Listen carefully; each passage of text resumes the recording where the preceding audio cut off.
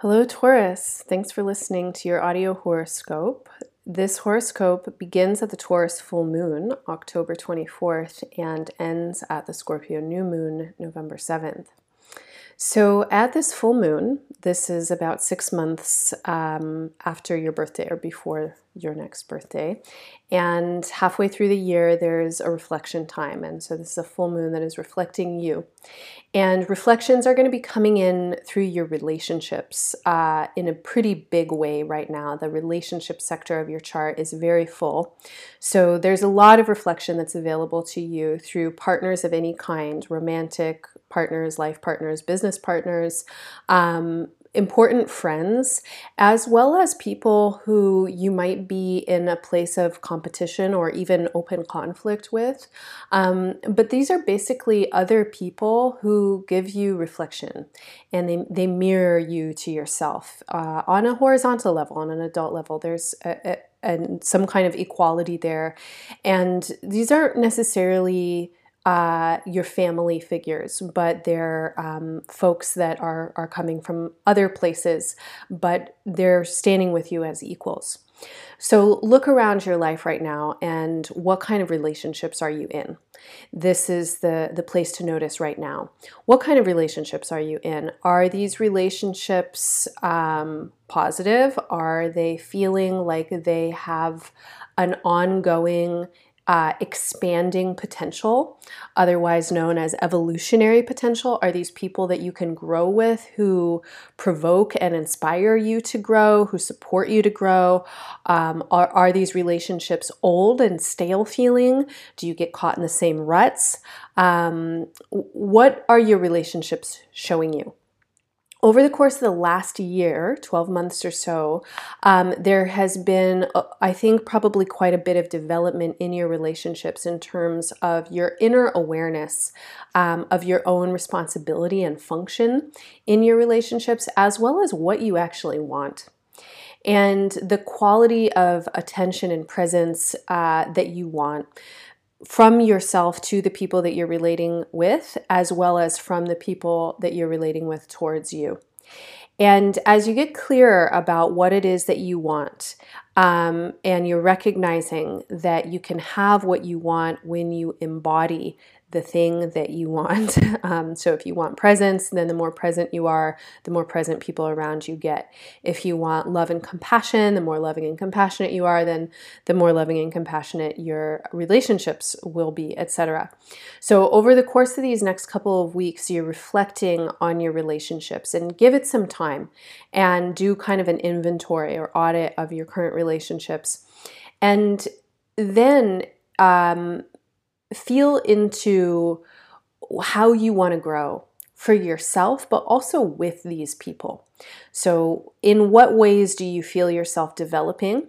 And I really want you to think expansively about who these people are, because they are your romantic partners, but they're also people who you're going to work with. And they're also people who you might not necessarily think of as peers currently. Maybe these are people who are teachers of yours, or somehow you're placing them in roles that are superior to yours.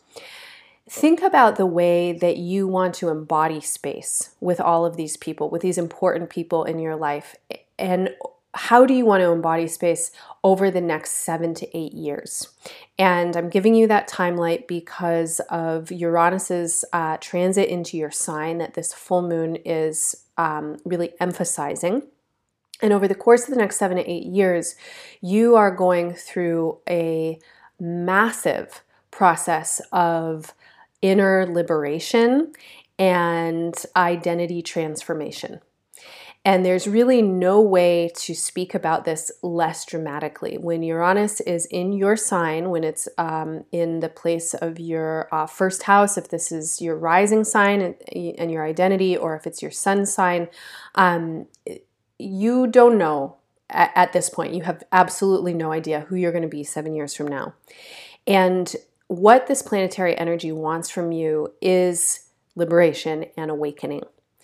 And the more liberated and awakened you can become consciously, the easier this transit will be for you. And if you are experiencing really upsetting upheavals in your life, or it feels like things are really chaotic or out of control, then I want to suggest that you're holding on to some things that are ready to be let go of. And the places that feel chaotic and out of control, there's a very good chance that those places are actually places that have been stagnant for quite some time, and where maybe you've been holding on regardless of intuition that it's not the right place to be holding on, or desire to be doing something else. So when things are happening and they feel really chaotic and upsetting, look more deeply at the changes that are happening. And if you feel kind of excited about the opportunities that are right around the corner, this is great, because a lot of opportunities are coming your way. And particularly opportunities to grow through your relationships and in kind of your embodiment of someone who is wise. And over these next number of years, you are really working to form what I'm going to call your scaffolding, your structure, the base of your being for really the rest of your life, but especially the next 30 years of your life. You are building something new that's going to carry you into these next phases. And so some things might need to come down, but other things are going to build in those places. And your relationships are a really big part of this. You want to choose to relate with people who support your growth and who inspire and challenge you to grow in the ways that you know you need and want to grow. And if there are people in your life who you look up to, teachers, mentors, something like this, make yourself available to them as a colleague and practice stepping into that role. You want to find yourself on equal ground with folks. This doesn't mean any disrespect. You can always respect the people who come before you, who really hold some kind of mantle for you. But it is now time for you to really step into your own authority and to feel that you are the one who gets to be a teacher and kind of be the person that you want to be with and be the person who you want to be, and choose the relationships that are going to reflect and mirror that to you, and that are going to keep you on your toes, because this is no time to fall asleep or get complacent. This is a lot of opportunity to grow. So to sum all that up, spend the next couple of weeks reflecting on your relationships and notice the kinds of people that you are attracted to and that you gravitate to, and the ways that you want to grow with them and into this next iteration of who you're going to be. And as you start to change, you'll notice it reflected in your relationships, and you want to make space by letting go of places that feel like they're stagnant or holding you back, and really opening up and lending yourself to the energies that are inspiring and motivating you to move forward. All right, that's what I have for this horoscope. To learn more, listen for your moon and your rising signs. To learn more about this full moon in general, listen to the podcast, and you can use the guided meditation as well as all the affirmations printed at embodiedastrology.com with the horoscopes to help you integrate all of this energy and use it for your best benefit.